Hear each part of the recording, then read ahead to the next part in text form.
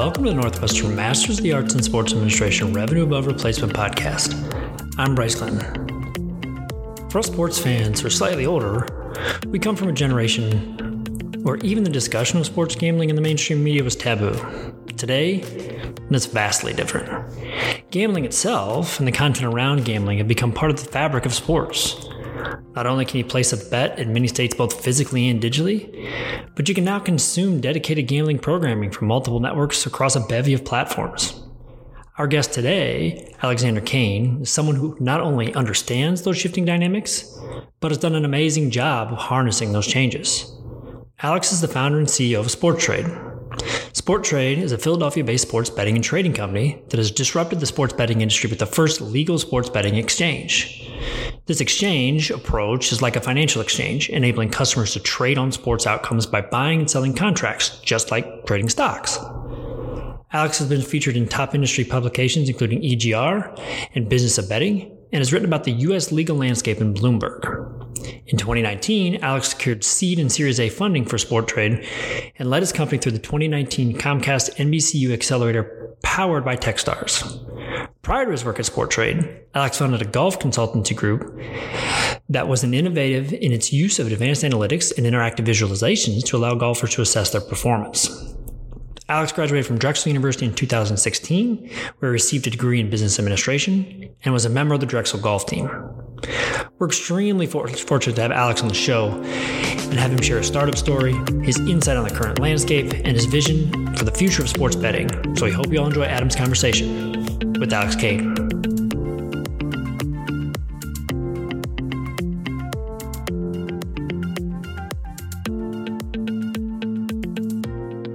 Welcome to the Revenue Above Replacement podcast. I'm your host, Adam Grossman. With me today is Alex Kane. Alex, welcome to the podcast. Thanks so much for having me, Adam. Yeah, thanks for joining. And we like to start this podcast the way we like to start every podcast, which is tell us a little bit more about your background and how you got to your position that you're currently in right now.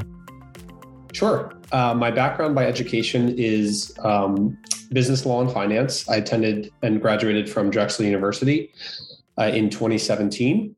And I started initially as a business law major, and then I added a finance major after my first co-op opportunity.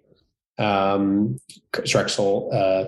is on the quarter system. So did 6 months at a law office, realized that I maybe wanted to try something new. I added finance as a major, and immediately I was, hooked, learning how to value a company, what a stock option is. I took a whole course on stock options, and I just thought to myself, wow, this is kind of crazy. You can literally bet on the price direction of a company in the most obtuse way.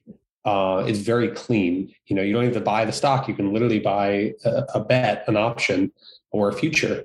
And if that future or option increases in price, you can make a profit. And when I was at Drexel, I started to dabble into stock trading because a lot of the kids in the finance program wanted to sort of, we had access to FactSet and to Bloomberg, and we were learning how to value a company. And we learned that, every so often companies come out with earnings. And so we started to trade those blue chip stocks because everyone around me was using Robinhood. It was easy to sign up. It was mobile. It was snappy. It spoke to us. It was commission free. And what I realized was a lot of the students were gambling. To me, there's not a huge difference between like buying the Phillies or buying Apple stock or an Apple call option or put option. And that's when it hit me that, someone is going to create a sports betting act. If sports betting ever became legal, this is back in 2016, that mimics the ease and approachability and the transparency and the sleekness of Robinhood.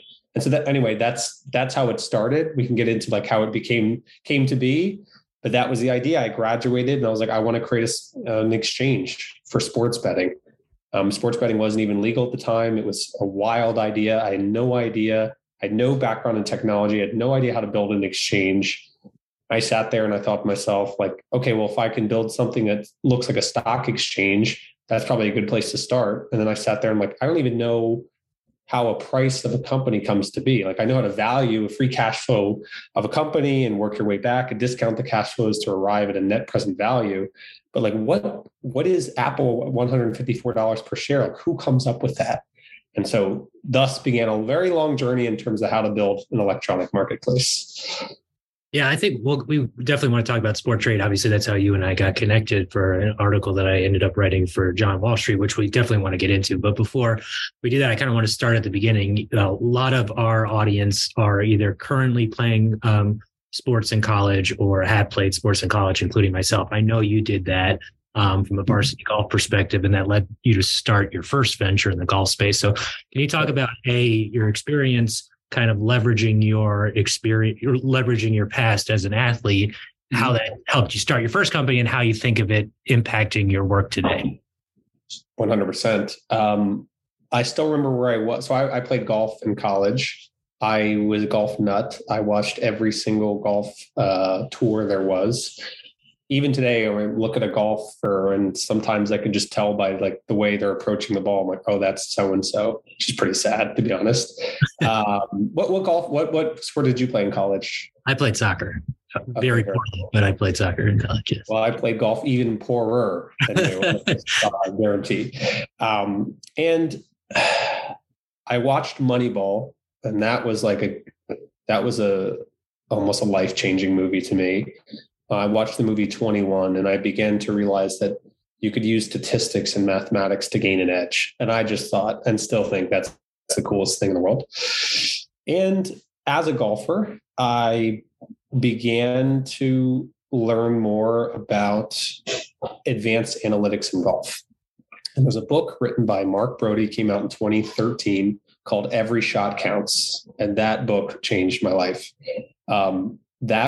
If for those that don't know, there's this kind of methodology that Mark Brody essentially discovered, which is Moneyball for golf. That every shot you are gaining or losing strokes on an expected value basis to the field. It's a very simple concept. If you start on a par 4 and it's 400 yards away, and from 400 yards away, the average tour pro scores exactly a 4, and you hit a 330-yard drive right down the center of the fairway, and now you're 70 yards away. The expected average from there is around 2.5, 2.4. You've picked up 0.6 shots. You've used one, so now you're at 3, but you have an expected value of 2.4 from there. So you've picked up 0.6 shots. And you can do that on every single shot throughout the round, and you can adjust it to what the field is doing on that course on that day. And now if you watch it on the telecast, strokes gained is what everyone talks about. They don't really talk about fairways hit or greens hit or total putts or total driving. And Mark Brody does this incredible job of basically eviscerating the argument that those statistics matter at all. It literally was Moneyball for golf. And I remember where I was at Borders. I picked the book up. I walked out of the parking lot and I didn't even leave the parking lot. I read the whole book in about 2 hours and I was just hooked. And I just thought to myself, if people aren't doing this, like the end of the movie, The Moneyball, if people aren't doing this tomorrow, they're gonna knock me on tour anymore. If people are still counting how many putts they hit, how many fairways they hit, either making the wrong decisions. And so immediately I did it for myself, and I started to do it for others. And I worked with one of my best friends, who now is on the management team here at Sporttrade, and we started to build these spreadsheets that you could calculate strokes gained. And then we figured out you could scrape PGA Tour websites and do it for the same. And then I began to realize that there are PGA Tour pros that weren't thinking this way. And so we've approached our first one through a mutual connection and begun to collect his data and run automated reports and then share it each Monday and say, you need to work on your putting from 3 to 6 feet. You need to do this, you need to do that. And that really started a project, which became a company in college called Tourstat Analytics. And it was really a side project. And I learned how to try to sell a client and how to, break down the data, because I like to nerd out about it and maybe others don't, in a very consumable fashion. And that was one of the coolest experiences I've ever had. So that was the kind of story of like trying to share that Moneyball thought process with competent professionals that actually could do something with the data. And now every single tour pro has analytics people on their team, all 200 of them on the PGA Tour. And back in 2013, 2014, less than 10% of the tour had that. So it was really cool to be a part of that. Yeah, I did want to drill on the selling component. So what did you learn about selling? Selling is going to be something that, or we talk to our students about and and the audience is probably familiar with, but what did you learn, particularly given what you said, this audience is professional golfers who are used to, potentially hearing sales pitches in a variety of different contexts? Yes, I learned that perceived value is way more important to a customer than actual value. That to me, the actual value of being able to say, hey, if you have 25 hours to practice between now and the next event, and you're going to spend 17 of them on this, I can save you 17 hours, is a lot of value to me, knowing how important the data is and how insightful it is. For a tour pro that has a college kid walking up to them with a pencil behind the ear and a spreadsheet, essentially, there's no way that's going to stick. And so what essentially we did is we gave it away for free, and worked with the coach actually to work it into part of his routine. So it was less the tour pro making the decision around, I'm going to change the way I approach training, and more working with the coach, who was the mutual connection, who was a huge believer in strokes gained, sort of work that in. And then we started to try to work with other pros, and we sent out sample reports to like all these pros and their agents. And then what I realized is like Mark Brody was also starting to do it. And I'm like, okay, well, he's come up with it. He has the official data. He doesn't have to scrape the PGA Tour website. He has the direct shot link thing. And then I thought to myself, like, I ought to go to the PGA Tour and work for them, because they could sell this directly to their 1099s, and their 1099s are the pros, who I think are contractors. And at that point, I was in college. I was like, I would love to do something like this full time, but it's clear there's not actually a business here. It was more of like a very fun project. And that was my first lesson of like, you have to create so much value for your customer for them to even consider paying you 1 cent. And if you just absorb that as a fact, it will be very fruitful, I think, for you. And then how did that lesson, at least at a high level, because I don't think our audience maybe has as much familiarity with like how stock exchange works and stock prices. So I want to get into that. But at a high level, how did that experience inform your desire or interest in starting another company? And what did you learn from that experience that maybe helped factor into the start of Sporttrade? Yes, I think a couple of things. One, I learned how critical it was to how valuable it is to have technologists on your team.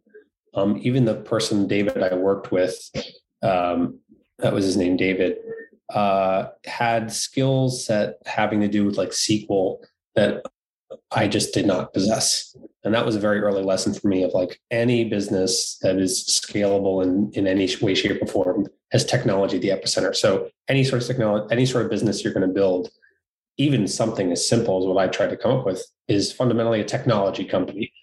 Sales are the engine that drives growth, but technology is what enables the transactions or value to be created. And I was not a technologist. So that was a very important lesson to me of like, oh, I need to be very strong in that sort of capacity by bringing that core competency into the realm, into the founding sort of ethos of the company. That was one thing I learned. And it was just really great, even as a student, to not be looked at as a student, to be looked at as someone selling a service and someone that had a quote unquote company. I mean, it really was more of a side project, but, even going through the process ultimately of forming Sporttrade as a business law major of like, I know how to submit. First Sporttrade was actually an LLC, and we put some intellectual property there, provisional patent application, a trademark, and then ultimately in 2018, converted the LLC to a C Corp. Knowing how to do that and like file the paperwork with the Delaware Secretary of State, and then know enough when to bring an actual attorney in was really helpful as well. And yeah, thus began a 2-year sort of period where I really didn't know what I was doing. And I learned a ton kind of on the fly. And my last year at Drexel, I became I was like one course away from being a minor in entrepreneurship. And Chuck Sacco, who runs the entrepreneurship program at Drexel, when I talked to him about it, he was like, just go do it. If that's what you're going to do after college and try to start this crazy business, don't take another course and stay here another quarter so you can just go do entrepreneurship. And so I was pushed off and I began Sporttrade journey.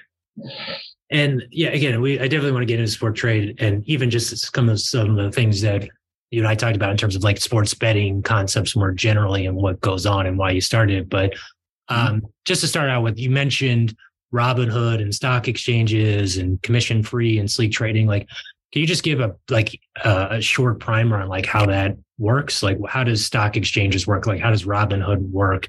And how do typical, when people are buying or selling stocks, why do they do that? And what's, you mentioned options too. We could go into that, but just the basics, like these are why stock exchanges exist and how they work and why Robinhood originally maybe achieved success that it did.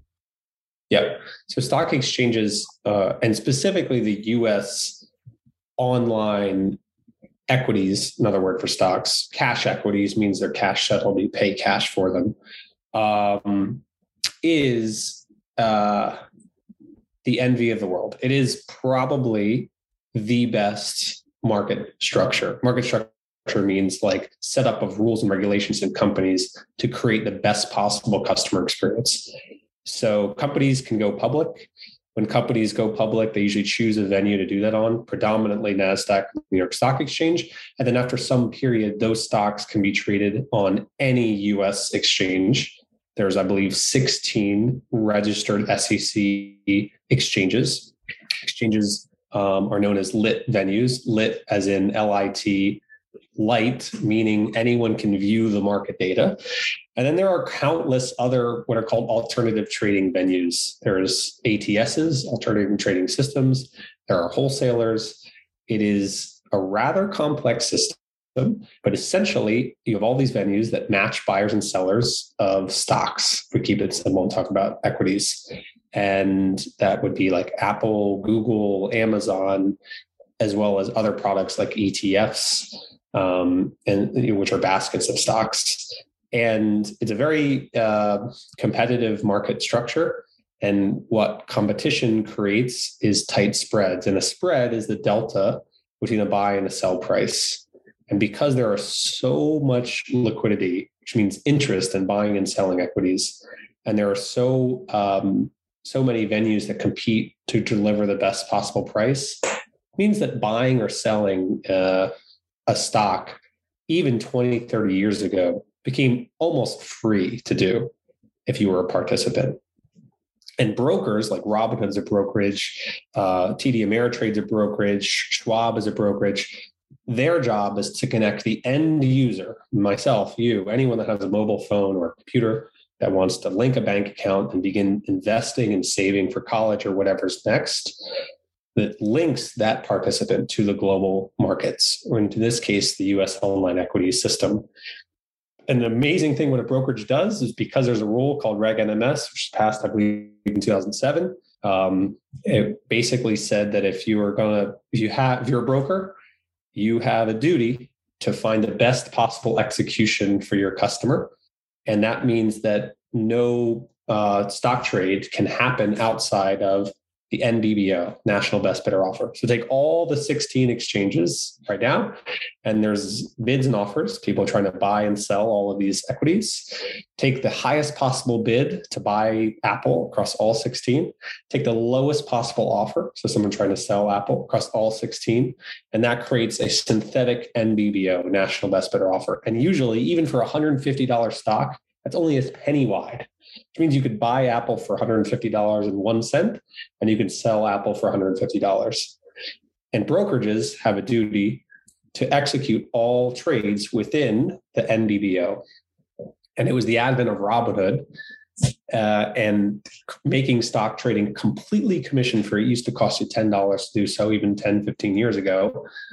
And now, transacting truly in the online stock market is essentially free. And Robinhood really democratized that and brought the power of that through a sleek mobile UI to customers. So that's what Robinhood is. It is a brokerage. and a brokerage connects users to the online stock exchange structure. And stock exchanges are venues, electronic venues that match buyers and sellers. So then and again, we should get into sports betting more generally, but how does that concept apply to what you created with sport? How are you doing that in terms of matching buyers and sellers from a sports betting perspective?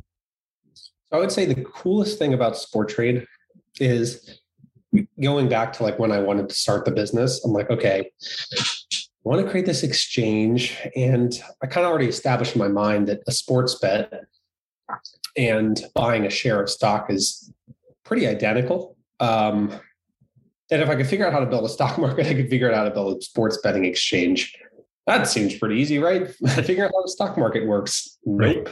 There are people that have dedicated decades of their professional career and are still learning the best way to build a stock exchange. And what ended up happening was I ended up connecting with all these people in the online sports betting community, just learning about the friction that customers have in placing sports bets. And I was not surprised to find out that the same sort of friction that customers were reporting to me they were experiencing in that day and age in real time were the same issues that stock traders used to, face 40 years ago. And that is wide spreads. We talked about the tight spread of being able to buy Apple at $150.01 and sell it at $150, essentially completely free to trade, very tight spread. Lack of access, unable to trade desired size. Before we do that, what's like a typical spread in a sports bet? If it's like 1 cent for a stock trade, what would you say is a typical spread, or was when you first started the company? Yeah, so the typical spread in a stock trade is about 1/100%. Right. The typical spread in a sports bet, and let's keep it simple, a straight sports bet, I want to bet on the Eagles or I want to bet the over, is 4.7%. Yeah. So we are talking about 47,000x the fees. Yeah. Because there is no competition in sports betting in the same way. There were no online sports betting exchanges where there was competition. And one of the key reasons why, and one of the key reasons that really made the stock markets in the 70s and 80s and 90s more competitive is that more and more participants, and ultimately in the early 2000s, were able to enter a limit order. And a limit order is like, hey, I don't want to just transact at the best available price. I want to choose the price at which I want to transact. I don't want to buy Apple at $150.01. I want to buy it at $149.99. And when multiple participants enter limit orders, that collapses the spread even more. And so between like 95 and 2005, there was this unprecedented shrinkage of spreads to the point where the online stock markets started to produce prices in what are called decimals. There was this decimalization that happened during the 90s where stocks used to trade in eighths of a dollar, and then 16ths of a dollar, and then 32nds of a dollar. So Apple might be 100 and a 16th bid at 101. And as spreads started to collapse, it didn't really make sense to use fractions. It made more sense to use actual decimals, pennies. And now the conversation is about going to 100th of a penny or 1,000th of a penny. That is how competitive the stock market is.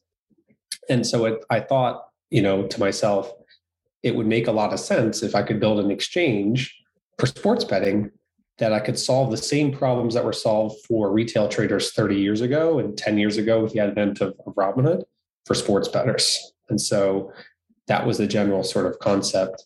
I connected with a lot of bettors and learned about their issues. And through that, I met who is now our largest investor. And they were one of the largest high-frequency trading market makers on the world's largest stock exchanges. And they started as sports bettors. And it was through that relationship where I basically learned how to build a stock exchange. And fast forward to 2020, they made their first investment in Sporttrade. And they said, hey, Alex, we have a guy that could build this, the exchange. I'm like, great, who is it? They said, it's John Ross.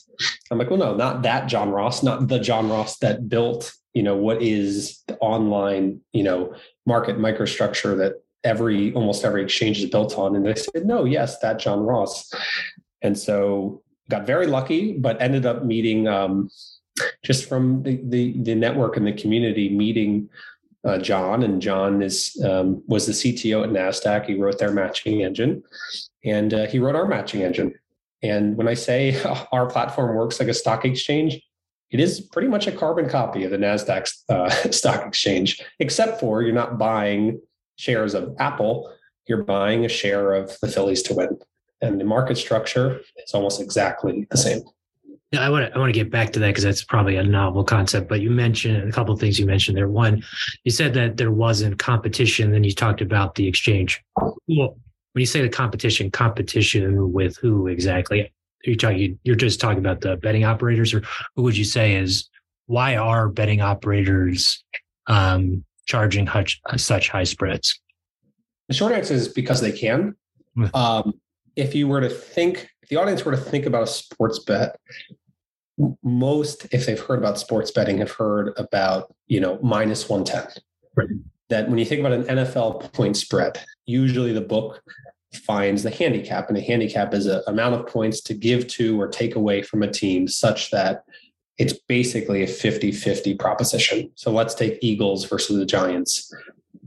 Eagles might be minus 3.5. So take Eagles final score, minus 3.5 points, and match it up to the Giants final score. And obviously the higher score wins the bet. And usually you have minus 110 is the predominant sort of price that you have to pay for your side. That means you're betting 110 to win 100, which means you're betting 110 to return 210. If you take 110 and divide it by 210, you get roughly 52.4%.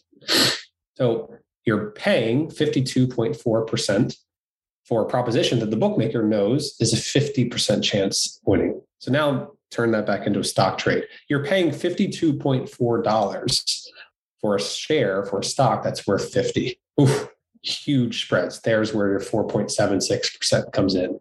You're overpaying for that asset by about 4.76%, which is 52.4 minus divided by 50 minus 1. And the reason bookmakers do it is that no one in the ecosystem can say, hey, wait a minute, I think that this asset is worth 50%, not 52.4%. So I would want to pay 50% for Eagles minus 3.5. You can't do that on a sports book. There's no way for you to put in what's called a limit order. And so sports books simply don't allow customers to enter their own prices. And that's how the stock market used to work 40, 50 years ago. And that's why spreads were super wide. There was no way for you as a participant to say, I don't want to pay this for Apple. I want to pay this for Apple. And think about millions of people doing it at the same time. Spreads get very tight. That's the first reason. The second reason, less practically and more figuratively, is that a lot of people look at sports betting as entertainment, as they should. Sports betting is entertainment. It is not a way to make money. It's not an investing tool or instrument. And they're less sensitive around price.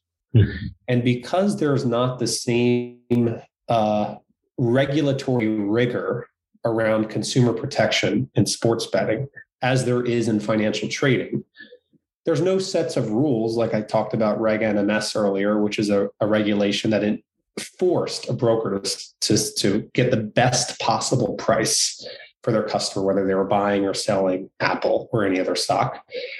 That also doesn't exist in sports betting. So if, MGM is offering a price where you have to, buy the Eagles minus 3.5 at 52.4%, but DraftKings is offering at 51.2%, which is minus 105. And you bet on MGM, you're going to get 52.4%. You have literally overpaid by $1.20, 1.2% for placing a bet. And there's nothing that operators have to do to give you that best execution. And they want to create as captive as a customer as possible. And so what they tend to do is they give you a lot of bonuses and they put a lot of things in your face and they kind of distract from the fact that the pricing is very bad. And it works for the most part because customers aren't really aware that, well, if you bet 3 times a week, that percentage really starts to add up. And so those are the 2 reasons. 1, bookmakers don't allow you to enter your own price. And 2, for the most part, a lot of people aren't really aware that getting the best price really matters because they've never had to think about that before. When they make a stock trade, it just works for them and it's super efficient. And sports betting is not regulated at all in the same way. That's a really interesting point, is that maybe stock trading has influenced the spreads. Actually would have been a good point to put in our article that I had you featured in. That's a really interesting idea. Something I think we could explore in more detail. But the second part you brought up before we get directly into sport trade is market making. Again, I don't think our audience is as familiar. You've kind of talked about it, and like obviously the stock markets are kind of a way of describing market making. But can you talk about the concept of market making and how it applies in stocks, and then how it applies in your business? Yep. So I'll go back again to when I was at Drexel. I remember sitting, just graduating, like, all right, it was maybe just before graduation. I was sitting in a finance course, and on the main floor of the Jerry C. LeBeau Hall in Philly, which is the name of the building of the LeBeau School at Drexel, is a stock ticker. And all these logos, GE, GM, Apple, Mondelez International, PepsiCo. And there was a stock price and whether it was up or down and by how much percent. I remember looking at that and thinking to myself, how the hell, like, what does that mean that Pepsi's trading $68.40? Like, who sets that price? Is that the price at which shares were just bought or sold? Is that the price at which I could buy Pepsi? Is that the price at which I could sell Pepsi? I had no idea. I had been a finance student for 4 years. And if I went to any other student in the finance program and I said, what does that mean that Pepsi's trading $68.40? They would all say the same thing. They would say, well, that's what the market believes it's worth. And that's a free cash flow discounted back. I'm like, no. Practically, where did that $68.40 come? Why is it not $68.41? Why is it not $68.39? Why is it $68.40? And so that began my sort of foray into learning how prices come to be. And if you think about what a stock exchange is, it's simply just a venue that lists PepsiCo and then matches buyers and sellers. But in order for there to be a trade on PepsiCo, a buyer and a seller have to agree on a price. And so in order for a buyer and seller to agree on a price, one of those 2 parties has to offer that price or bid that price. And the other counterparty has to agree to that price. And even in the stock market, if you take natural buyers and sellers, so me, you, anyone that uses a retail brokerage, there's not really enough of us for how quickly prices move to play both sides of that transaction, to play both the liquidity providing side. Oh, I'm willing to buy PepsiCo at $68.40, as well as the liquidity taking side. Oh, great. I'll sell PepsiCo. I have 10 shares to sell, $68.40, done. We as retail investors, we usually just take what is available. And that's just easy. It's easy to think about. There's no education required. Oh, I want to, Pepsi's up 10% today, sell, boom, done. And so, okay, well, if retail investors aren't going to play that liquidity provision, liquidity providing side of the market, someone needs to, because without that, no one's going to transact. You're going to have a bunch of people willing to transact, but waiting for prices to populate. And that is why market makers are so critical. Market makers facilitate natural buyers and sellers. Market makers are always willing to both buy and sell, in this example, PepsiCo, any instrument that an exchange lists at a spread. So a market maker might say, okay, PepsiCo, I believe PepsiCo is worth around $68.40. So I'll be willing to buy 1,000 shares at $68.39. And at the same time, I'm willing to sell 1,000 shares at $68.41. And it's that spread, and it's the existence of multiple market makers all competing on that spread that creates a vibrant marketplace. So without the market maker, the exchange is worthless because it just sits there and it's a technology platform that's willing to match buyers and sellers. But if there's no one willing to kind of be the party starter and take that first step, no one's ever going to transact. That is what a market maker is. And it is 2:44 here p.m. Eastern time, which means the stock market is open. And if all market makers on the NASDAQ and NYSE today and the next minute decided to turn off their systems, entire financial system would collapse. That is how important market makers are. Yeah. And so less important in the sports betting sense, because again, it's entertainment, but the same general concept. Without them, there's no liquidity. Without any liquidity, who are people going to transact against? For you and I, we want it to be simple. We want, hey, I want to sell PepsiCo. Hey, I want to buy PepsiCo. Boom, done. Market makers do all that hard work of finding out what the true price of PepsiCo is. And they take a very, very, very, very, very, very slim spread for facilitating that transaction. So let's get into your business then. So obviously we've talked around it a little bit and you've mentioned it, but just can you provide just a description of how you've applied kind of market making, stock trading to sports betting, and what Sporttrade is and how it's how it kind of changes the paradigm and directly addresses those friction points that you mentioned. Yep. So Sporttrade is a sports betting exchange. So we are the exchange that matches buyers and sellers. And we are the brokerage. We are the mobile app, whether that's Android or iOS, that connects you to your bank, allows you to deposit, allows you to set responsible gambling limits, allows you to create an account, and allows you to place orders. We take those orders and we submit it to the exchange, and we execute them, and then we send them back to the client and say, great, you just made your bet on the Phillies or the Bears or whatever. And the instrumentation that is used is something that's called a share. And a share is simply $100 of potential return.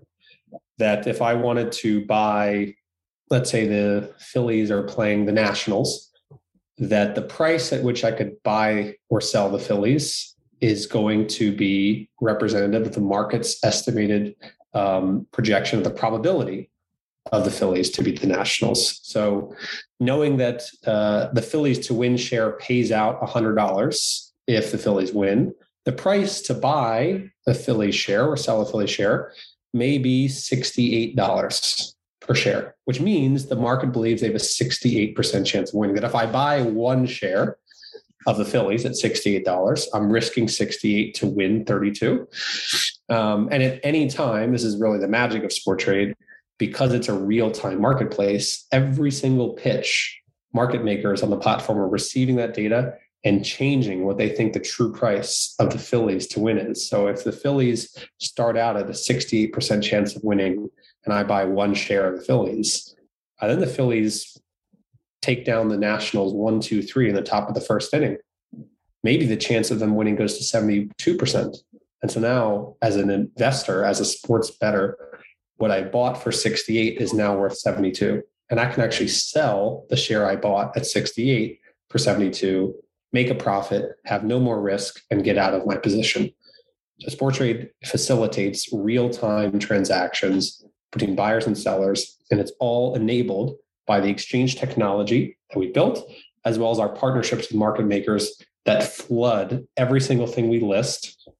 Could be Phillies to win, Nationals to win, over 8.5 runs, under 8.5 runs, Phillies to win the World Series, Phillies to lose the World Series. All of the things we list are two-sided markets, and customers at any point are able to buy and sell into the market. And the price is simply just a function of the probability. And that's all enabled by a share, which is essentially a futures contract that settles at 100 if the outcome occurs and settles at 0 if the outcome doesn't occur. That's what Sporttrade is.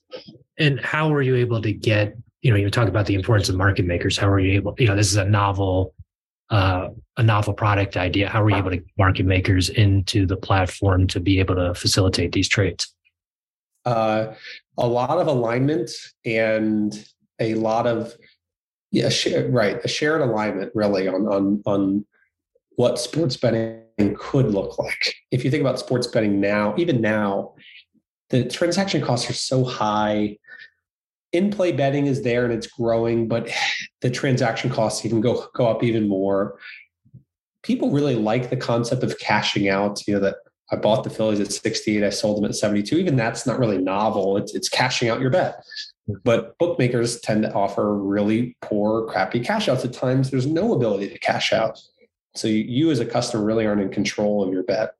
And so there was this, for us, like a shared vision on what sports betting could look like if we both, between the exchange, i.e. Sporttrade, and the market maker, did their jobs really well. And doing our jobs really well means the exchange, Sporttrade getting licenses, setting up our business, being able to host all the technology that transacts, between buyer that matches buyers and sellers, build all the mobile app, acquire customers, which is a critical key of Sporttrade and any online sports betting platform. And the market maker, can they actually provide a tighter quote than any other bookmaker? Because if they can provide a tighter quote, and we can facilitate fairer and faster transactions, and we can enable a customer activity that you can't do anywhere else, and we can make customers aware of that, the idea is we can build a really, really big business.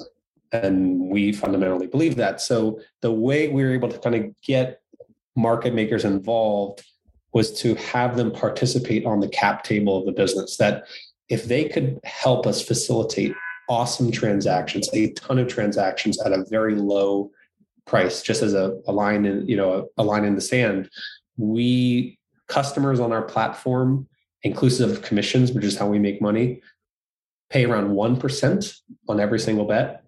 And in the industry, it's anywhere between 7 and 10%. So it's about 5 to 10 times cheaper to transact on Sporttrade. Then we could create a big business. And so there had to be that alignment for the market maker to say, well, I may not make money in the first year, 2 years, providing these ultra tight quotes. If I view that more as a marketing investment in the overall platform, then by me doing that and facilitating these transactions at a low cost, I might not make a ton of money on the bid-ask spread, the price at which I'm willing to buy and sell the Phillies. But if the value of Sporttrade can grow and I own a piece of that, I'm willing to do that.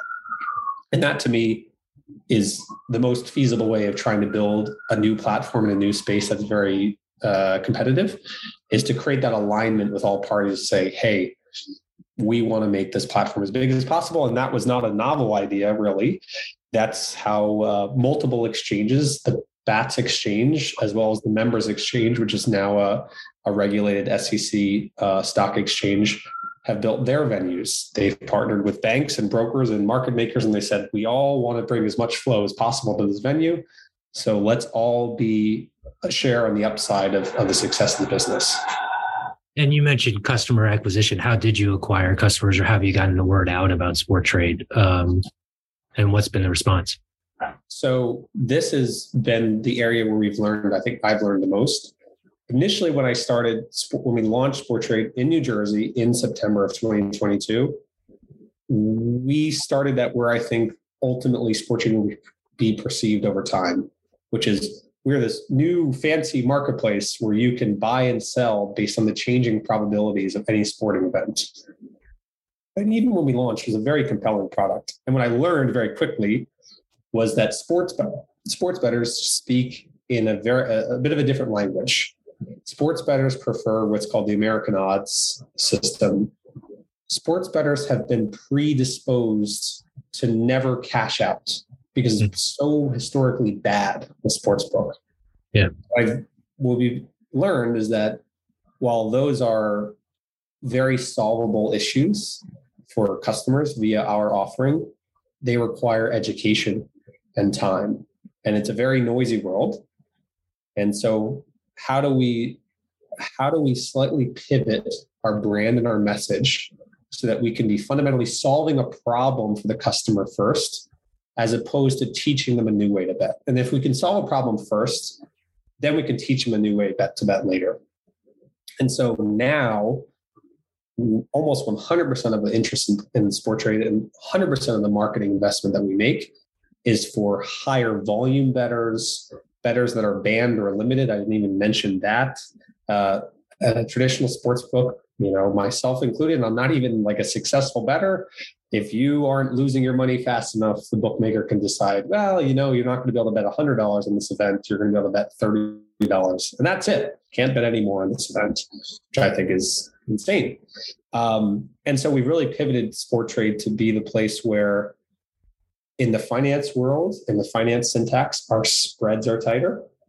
In the sports betting world, we have the best odds. In the finance world, we're able to facilitate transactions with zero friction.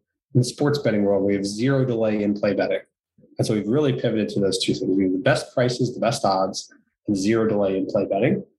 And our average bet on our platform is over $400 per bet. The majority of our customers are limited or banned on other venues. 60% of our transactions, 60% of the bets happen after the game starts, which is about double of any other platform in the US.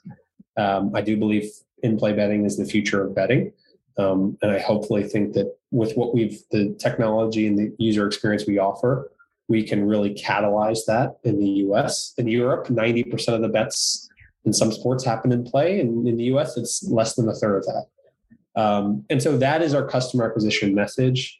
Those are the customers that care the most about Sporttrade: high volume bettors, professional bettors, avid bettors, price sensitive bettors that look for more of a value experience in sports betting as opposed to a fun experience in sports betting. Not to say Sporttrade isn't fun. And again, I believe it's more fun. We are solving a problem for customers that say, hey, you have the best price for Phillies, so I'm going to bet the Phillies on Sporttrade. Yeah, two final questions as we get towards the end of the time and an end of our conversation. That is the one question you were talking kind of, maybe we talked about it in the column that I wrote, but the sharp problem, right, where people are getting banned from sports books. How does you started to talk about this, but can you provide more detail about, particularly high volume traders or high value bettors who are successful bettors, how that works on the exchange and how that is different from betting against the house, and how you can kind of facilitate potentially an increase in those bettors on your platform? Yep. So as an example, on our platform here, just looking at our trades, the last 10 minutes, the last 4 bets were $660, $757, $485, and $250. On let's see, WNBA, MLB, and the Memorial, the golf tournament. The reason that we don't limit bettors is kind of 2 reasons. One is it's in our ethos not to do that, so we didn't really build the system to allow for it. There's really nothing in our system way we've built it that would screen an order before it hits the exchange, and that's how the stock market works. If you, Adam, wanted to go buy 100 shares of Apple right now and you went on TD Ameritrade and you submitted the order, there's nothing that any potential counterparty can do to you or to know who you are or where you are or your intent to either buy or sell until a transaction occurs.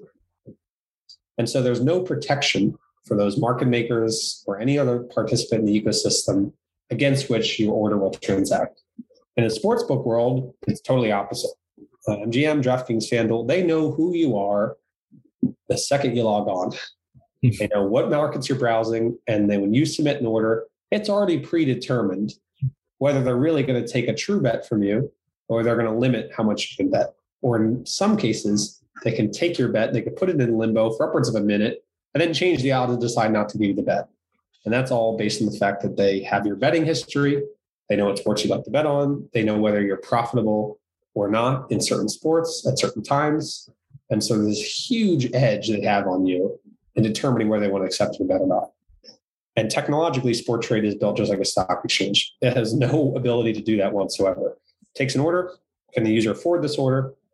Are they using the platform responsibly? I.e., you can set responsible gaming settings on our platform, such as individual bet size limit, spend limit, time limit, deposit limit. If you're in the state of New Jersey, if you've adhered to all the responsible gaming limits and you have the balance to submit the order, there is nothing stopping it.